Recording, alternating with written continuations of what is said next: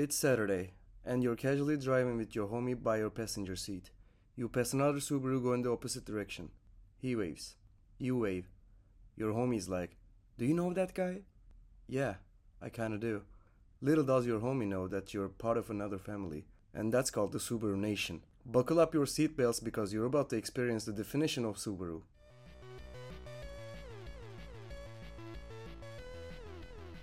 At its inception in the 1950s, Subaru focused on building compact people's cars, with an emphasis on suiting the needs of post-war Japan.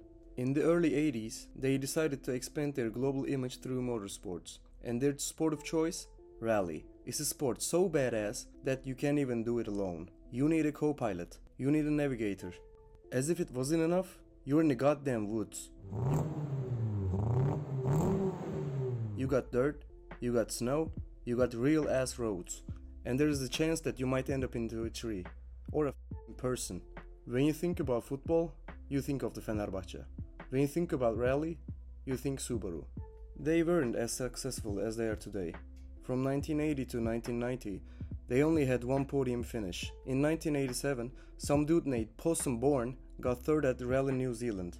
However, things are about to change in the early 90s. They signed the motorsport legend Colin McRae. Ever heard of him? And halfway through the 1993 season, they ditched the bigger legacy and debuted the Impreza.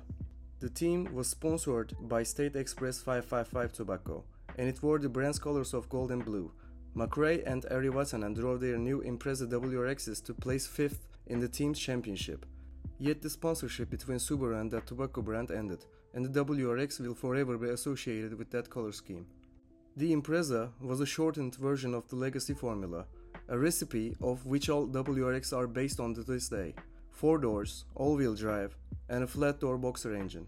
The Impreza went on a sale in Japan in 1992, and Subaru offered a special package for their home market. Buyers had the option of a turbocharged model called the WRX, aka World Rally Experimental. Understand? Good. 1994 was a big year for Subaru and the Impreza. It marked the first year Subaru participated in every round of the World Rally Championship, and they introduced an even better WRX, the STI. It had carbon fiber strut tower braces, a better intercooler, and forged pistons. The STI also has some funky looking pink badges on it. In Japan, pink is associated with cherry blossoms, which symbolize a time of renewal and the fleeting of natural life. Well, let's put it on a race car. Subaru won the WRC title in 1995 because Toyota was caught cheating. Colin McRae won his first WRC title that year, and Subaru went on to win 2 more consecutive championships. To celebrate the hat trick, they introduced the mother of all STIs, the Impreza 22B. It came with a functional hood scoop, flared fenders, fog light covers, and a massive and functional rear wing, and of course gold wheels. The 22B was truly a rally car for the street, and Subaru only made 424 of them. Mitsubishi Lancer Evo, Ford Focus RS, Volkswagen Golf R, Honda Civic Type R, none of these would be available if it weren't for the WRX. The WRX got a refresh in 2006 with the release of the new Hawkeye models, or as I like to call them, the Pignos WRX. The next Impreza, released in 2008, got another redesign, and this time around, it was less edgy than previous cars. Subaru wanted the Impreza to be a little more similar to the mainstream competition. The new WRX had softer suspension and less aggressive looks. Most of Subaru fans dislikes this era and calls it the shitty era. Subaru admitted that they went too far trying to gain mainstream appeal with the WRX and upgraded the next year's model with the new suspension and 265 horsepower. I mean, at least you admit you're wrong. In 2011, a little company called Cosworth got their hands on the STI and they did something magical. They gave it 365 horsepower and 380 pound-feet of torque. It did 0 to 100 in 3.7 seconds and had brakes so good that you need to duct tape around your eyes to keep them in the sockets when you have stopped. This car was a monster. Unfortunately, only 75 were only produced. So I guess quality over quantity.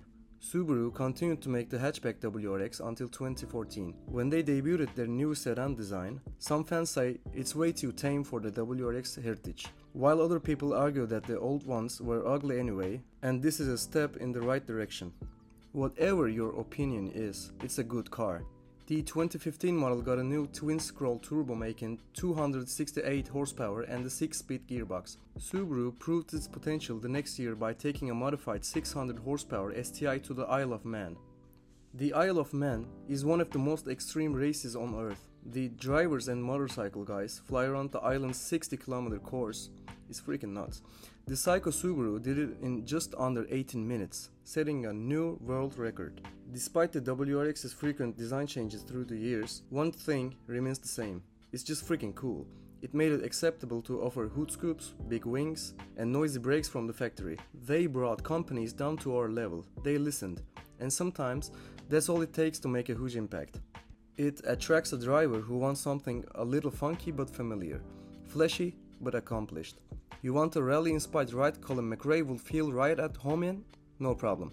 Want to slam it on the ground and have Istanbul's eyes on it? Go right ahead.